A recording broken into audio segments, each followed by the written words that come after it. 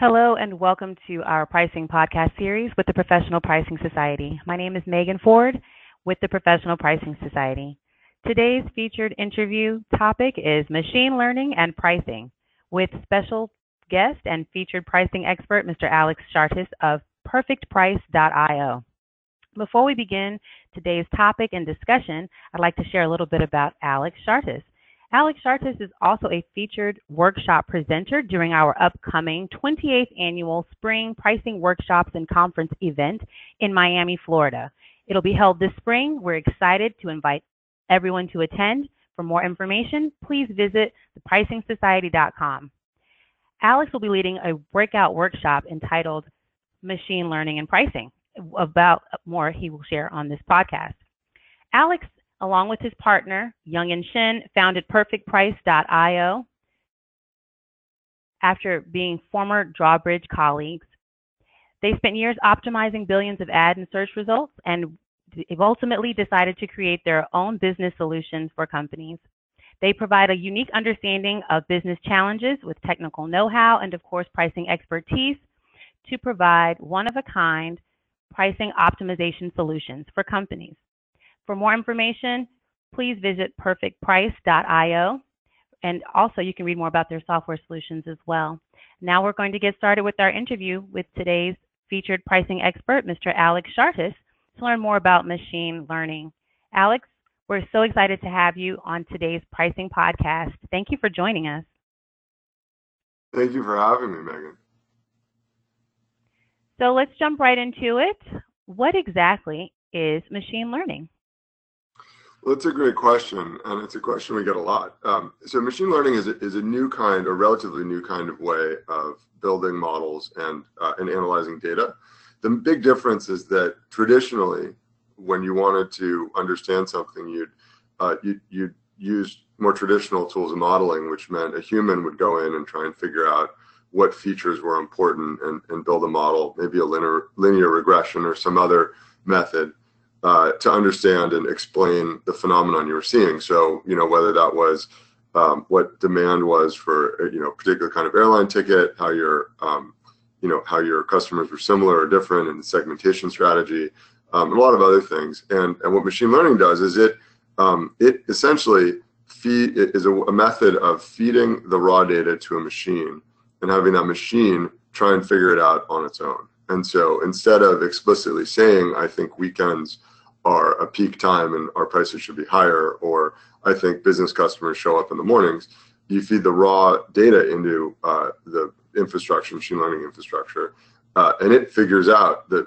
your prices should be higher on weekends or your prices should be higher in the mornings without knowing necessarily that was a particular segment. And it can also figure out things like what your segments are based on transactions. You might think people who buy a certain thing are a certain type of customer, and it can deduce that on its own. And so it's a new thing, relatively new thing for mainstream business, but it's been in use for the last 15 to 20 years by companies like Google, Microsoft, Facebook, and the ad industry, the digital ad industry, because they deal with volumes of data and need to make decisions more quickly than humans have time to analyze them using traditional methods.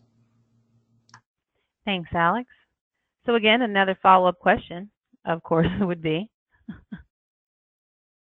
what exactly are the biggest challenges in the industry that currently pricing industry, businesses, and brands are facing? Yeah, we get this a lot, and that's one of the reasons why we started this company. The biggest challenge that is facing pricing professionals today, and many other types of people, is big data. Now with the amount of data companies are generating, given that a lot of them are now selling digitally, they're selling in more markets, at more price points, more products than ever before. It's just very hard to keep track of it all, and it becomes much harder to get insights out of this, what some people are calling data lakes or data oceans. And related to that, one of the big technologies that can help with that is machine learning and artificial intelligence. And artificial intelligence is, a lot of artificial intelligence is really relying on machine learning as the underlying technology. And so those technologies are able to make sense of these data lakes without without a human having to wade through literally billions and billions of rows of data in some cases. The result of that is, the changes that are happening is that there's a lot more awareness of the needs of people like pricing professionals by investors. So, people are recognizing that there are these unmet needs in parts of industry that haven't really had software solutions before. And so, one of the things that we've built is a software as a service solution to solve some of these problems as a comprehensive solution for this. And investors are going to fund more companies like ours because they're seeing the needs of people like pricing professionals differently. And finally, I think when you talk about large enterprises, most large enterprises have traditionally bought servers themselves and hosted them behind their firewall and work with SAP, Oracle, the big vendors. And that's changing. I mean, Oracle now is very cloud focused. You have Salesforce, which has become a major player even in the Fortune 100. And so, as these companies become more comfortable with SaaS solutions, that's opening up their employees, the professionals that run those companies, to a lot more solutions and a lot more fully fledged solutions than they've had in the past. Thank you, Alex. So a question that may be on the minds of many is we're hearing a lot about artificial intelligence more recently than not, particularly within the pricing industry, even as a means to, or as a burgeoning technology. So do you think that it would replace revenue managers or ultimately have a place to, or a lane to replace pricing professionals? No. I mean, that's an easy one, and I say that having thought myself at first that it would, but absolutely not, and for a few structural reasons. First, just where it is in the technology evolution. When you're serving advertisements, or when you're dealing with search results, you can be much more wrong than you can with something like pricing and a lot of the operations issues that pricing professionals deal with. So if your search results on page 4 or 2, right, people will still find it. They'll still click on it. You'll eventually learn from that and fix it. But with pricing, you still need people to be involved, because if you get a forecast really wrong and that changes the utilization of your factory or the utilization of your fleet or your airline, like it doesn't, the consequences are much larger. So the technology itself is incredibly capable and can do a lot, but it can't do everything. Second, I think that one of the big things about AI is that it has the ability to enhance people and but not only their productivity, but what they can do. And it does that by calculating a lot of things that it would have taken them too long to calculate, and so you would never do. And so one of the examples we like to use is a car rental company. We work with a lot of car rental companies.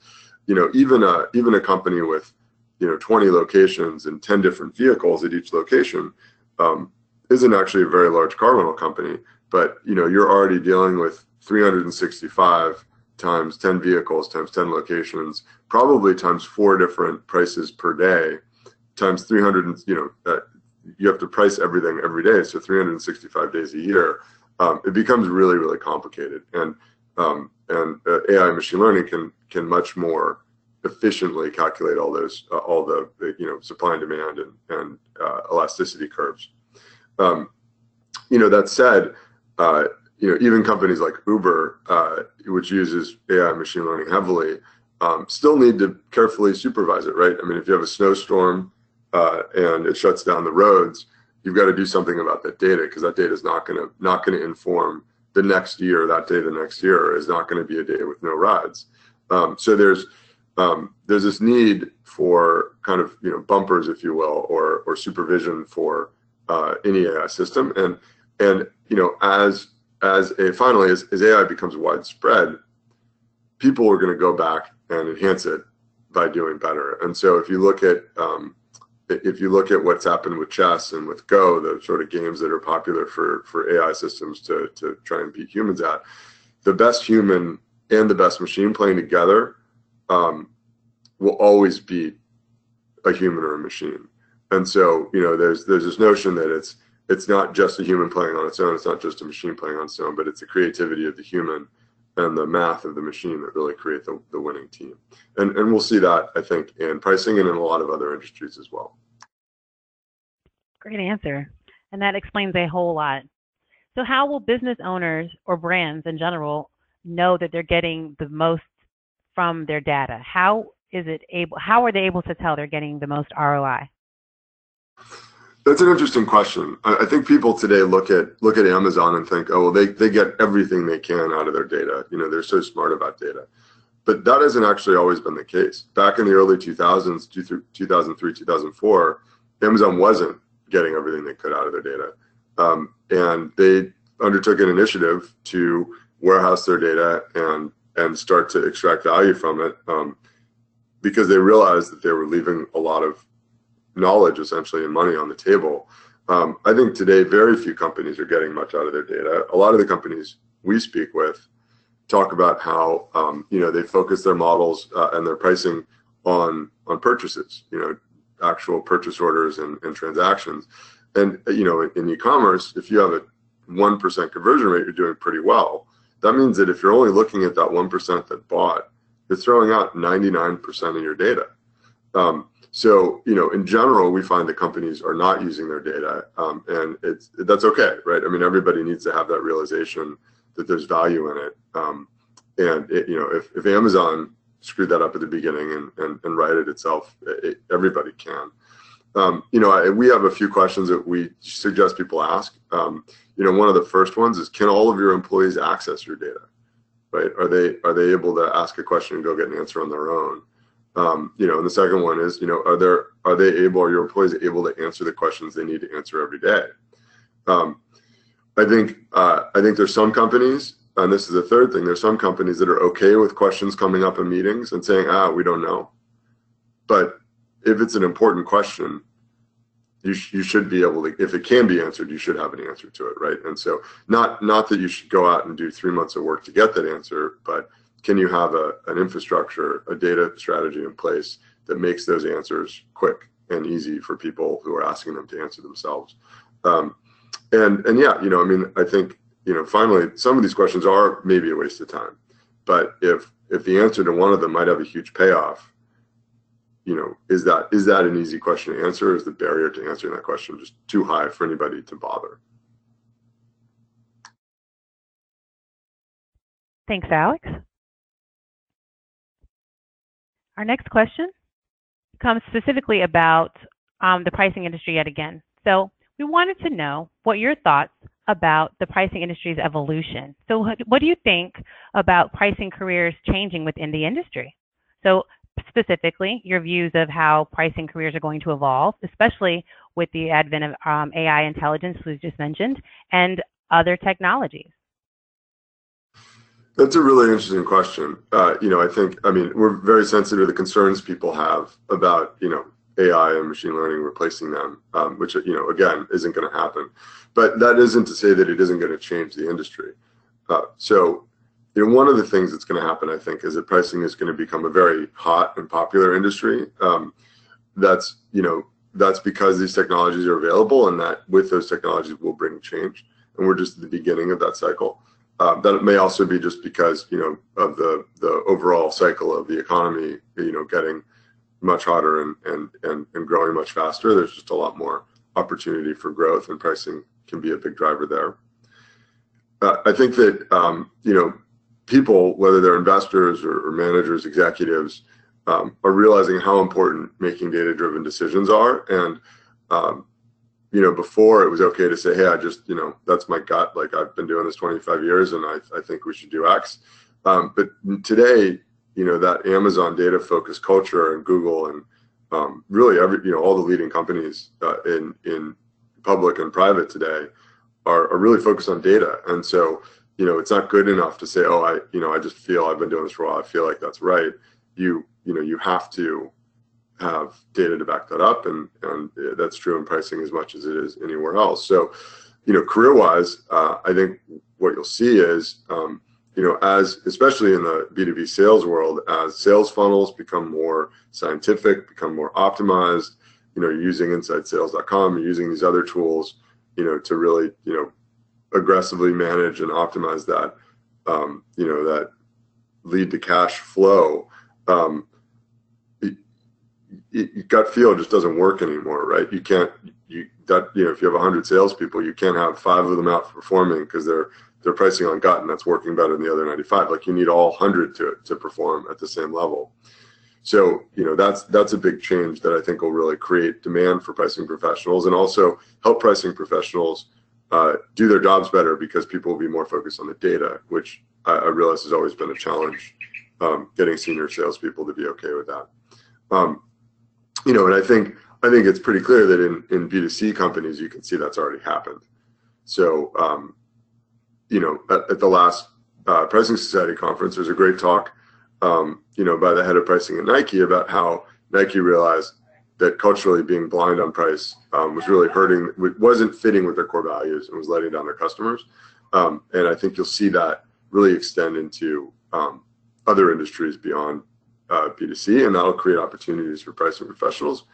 It'll also make people more open to their ideas and using some science and some math to make decisions.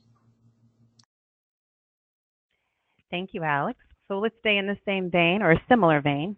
We know that pricing is very important to many companies and is considered by most, especially within finance and marketing, as a core competency. Should brand owners build machine learning or artificial intelligence and their capabilities in-house? Is that even an option, or should they outsource? This is really a question for those within the industry. So again, should brand owners or business owners utilize machine learning or artificial intelligence capability in-house, or should they outsource or get a vendor to provide that? That's an interesting question. And as a vendor, I'll try and be as impartial as I can. That question assumes something pretty big, and that assumes that they could build it in-house. And I don't say that because we're a vendor. I say that because there are only a couple hundred people in the world who are actually able to build systems like this that work really well. And so, you see, if you search LinkedIn for the title data scientist, you'll see a very large number of people. But, if you go look at the companies that hire the people that are really great at machine learning and AI, there's a handful of them. And those people like to work with their peers at Netflix, at Amazon, at Google, at Facebook. And so, even GE and Walmart really struggle to hire top talent. And it's impossible to overstate how important it is to have really, truly top talent building these systems, because the second rate, the people who don't fully understand the technology are not going to deliver solutions, period. Never mind solutions that, compile and run, but you won't get you won't optimize the way a well-built solution could. And so if GE and other Walmart and other huge names struggle to hire the right people, then then how can anybody outside of the sort of the big tech industry companies?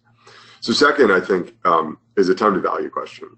So if you're thinking about doing this, and you could work with a vendor and have a solution live or being piloted in anywhere from 1 month to 6 months, depending on your industry and the challenge you're facing, and whether there's a truly off-the-shelf solution or not. You could be live in 3 to 6 months, and in an industry with serious legacy software, maybe 9 months or 12 months. If you try and build it yourself, chances are in 6 months you won't have found the right people, right? So assuming you could even hire them, it's going to take you a few months to assemble the full team of around 10 people to manage the Hadoop, the data center, the cluster, to manage build the models, manage the infrastructure, build the and so you're 6 months in, you've spent $250,000 to $500,000 on recruiters to hire those people, and you don't have anything to show for it yet, and then they're building from scratch. And so if you pick the right people, it's still going to take them 4 to 6 months, possibly longer, to have the infrastructure set up before they're even delivering anything. And so, some of it's I recognize that some companies really want to invent things themselves. But I think that it's, this space in particular is unusually challenging in that respect. And that doesn't even count, what data does that vendor bring to the table? What know-how about the industry does that vendor bring to the table? What benchmarking or third-party data or other, economies of scale and network effects that vendor might have. That's just, as if you built something yourself. Simple build versus buy is a pretty tough call. And I also say, like, I think if you can do that, by all means, if you think you can, try, right? I mean, it's not, we've talked to a lot of companies, and this even frankly happens at Amazon Web Services, AWS, they'll have companies that say, oh, we want to do this ourselves, and they'll go do it, and then they'll come back. So, I think if you're not sure, if you don't feel like you want to partner with somebody, like, go try yourself and have that experience. And if you're successful, great. We're always happy to advise, and our blog has a lot of really useful knowledge that you can apply in that effort. But we think once people try it, the vast majority won't be able to get the results they want. Thank you. So again, another follow-up within that vein. Well, at what point should larger enterprises be concerned with building their own solutions? Yeah, I think again, I encourage people to really consider it seriously, before you even go out to vendors, because I think vendors, it may seem like the easy course, and it may be tough to get momentum internally. An example that I like to go back to is Airbnb.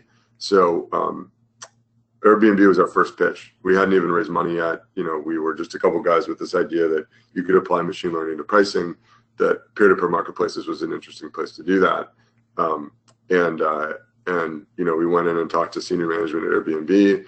They liked it so much that I hired 10 people and built it themselves. And I respect that. I think if I were at Airbnb, I may have made the same decision. And the key difference there is that, they have a brand that's huge in the tech world. They're in San Francisco, and they had access to that right talent. And they had, at the time, something like $500 million in the bank to spend on that talent. And so, they've published stuff on it. They're sort of a great contributor in the space. They've open sourced a bunch of the stuff that they did. But, as much as I wish that they had, signed and used our software instead of building their own, I think it was the right move for them. And so, there are some companies that, that can check all those boxes, that have the capital, that can attract the talent, that can retain the talent, where I think building internally can make sense. That said, if they'd worked with us, I'm sure they would have had a great solution as well. So, and by the way, if you want to follow up on that, if you Google Aerosolve, AEROSOLVE, or look at the Airbnb's blog for pricing, they published a bunch of really interesting results and open sourced how they did it. So. Thank you, Alex. And we've got 2 more questions. We want to know your thoughts about pricing analysts. What role do you think the pricing analysts will morph into in the near future? Yeah, I think that's a great question, especially in light of sort of your earlier question about the future of careers for pricing professionals. So pricing analysts are going to continue to be vital. I think the big change is that a lot of the really sort of rote, boring stuff will be more automated, and so they'll spend their time more on a couple things, primarily on looking backwards, right? Were things working the way they were supposed to? Did we anticipate this or that? Is it getting it right or not? And making adjustments going forward, and then making adjustments for unusual events going forward. Because even at the Ubers of the world, your snowstorm or Super Bowl, like, there are unusual events that have to be addressed, and the only way to do that is with people. So pricing analysts, I think, are going to have a more fun time because they're going to be working on the more interesting stuff, while the more rote, boring, data collection, cutting and pasting, that sort of thing is going to go away. And then, And then I think there's also going to be a big, a lot of need for change management and training, right? So if you have that sales team, they're going to have these tools in front of them much more frequently. It might hopefully become part of their workflow. They need to be trained on that. They need to be managed on that. They need support of those tools because they're not going to understand at least not at first, understand the science beneath them. And in rolling out any pricing strategy, as everybody listening to this probably knows, the human side of it's by far the most important. You have to really deliver for those customers and internal customers and get buy-in from your internal team, whether that's the marketing team in a B2C world, whether that's the sales team in a B2B world, and pricing analysts are going to have a big role in that, in being sort of the face of that analysis. Well, in the background, they're going to be managing those exceptions and doing a lot more strategic thinking than they have in the past. So I hope that answers your question. It did. Thank you, Alex. So we've got one more question, and thank you so very much for participating in this awesome chat. Our final question for today would be your thoughts about the pricing landscape 5 years from now. What are your thoughts regarding the composition of pricing teams in the near future? Well, I think a couple of things are going to happen, and it really depends on the industry and the application. So I think for B2C companies, companies selling direct to consumers, airline, rental car, even e-commerce, you'll see a real shift towards what I call real data science, and that's PhD type people building scalable systems, that are really calculating the probabilities and demand curves and managing consumer behavior proactively. So not just trying to capitalize on what consumers are doing, but to actually use data science to influence what consumers do. And that's what Amazon does today. That's what Netflix does. I think a lot more large companies will do that. And I think companies where that's spread out to individual business units or spread out around the world, it will consolidate it in one group, because you don't need a lot of PhDs doing that differently in each division. You need one really great team centrally. And so, I think that'll be the trend in the B2C world. I think for B2B companies, I think you're going to see more automation and more focus on getting data into the tools that salespeople and marketers are using. And so that means that for the sort of pricing professionals, they're maybe going to be more embedded with sales. They're going to have a lot more responsibility in the future. And the data that their work product, their output, isn't going to be this annoying bureaucratic step that you have to go through to close your deal. It's going to be part of your day-to-day, in your Salesforce dashboard, in your configure price quote tool. It's just going to be in front of you all the time. And so they'll be much more high profile, drive a lot more results as a result of that. And hopefully I think have a bigger impact overall. So things like one distributor we talked to, really smart guy, built a more than $100 million a year business right out of college. And he's like, I have this rule where if people want to do sell for less than a 10% margin, they have to get my permission. And guess what? Everybody sells for 10% margin because they don't have to come get my permission. But sometimes maybe it should be 12 or 15, right? Who said 10% was right? And I think as the data science gets better and infiltrates these companies and pricing becomes more important to everybody as a science, pricing analysts and the pricing team is going to have a bigger impact throughout, and you'll migrate completely away from those kind of gut-based, heuristic type decisions like 10% or get the CEO's permission, and everything will be based on science, and that'll all be coming from the pricing team. Thank you so much, Alex. You gave us awesome insight, especially about machine learning and the pricing industry. So as we close with this awesome podcast, I wanted to give you an opportunity to tell listeners where they can find you and learn more about your company.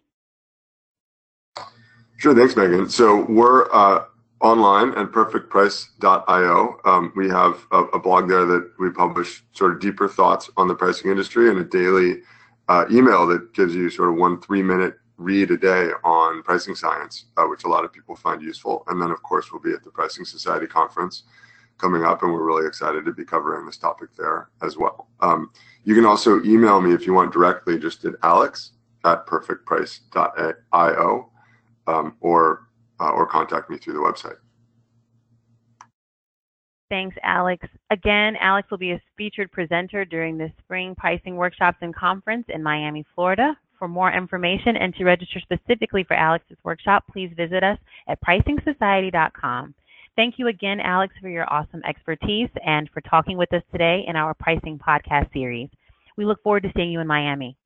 Everyone else that's listening, we are excited to have you again. Please subscribe to the podcast series. If you have any questions about pricing or membership, subscribing to our podcasts or webinars, and more marketing information, please visit pricingsociety.com, where we have all of our information on our fabulous new website for you to view. And stay tuned for another pricing podcast in our upcoming series. Thanks for listening, and happy pricing.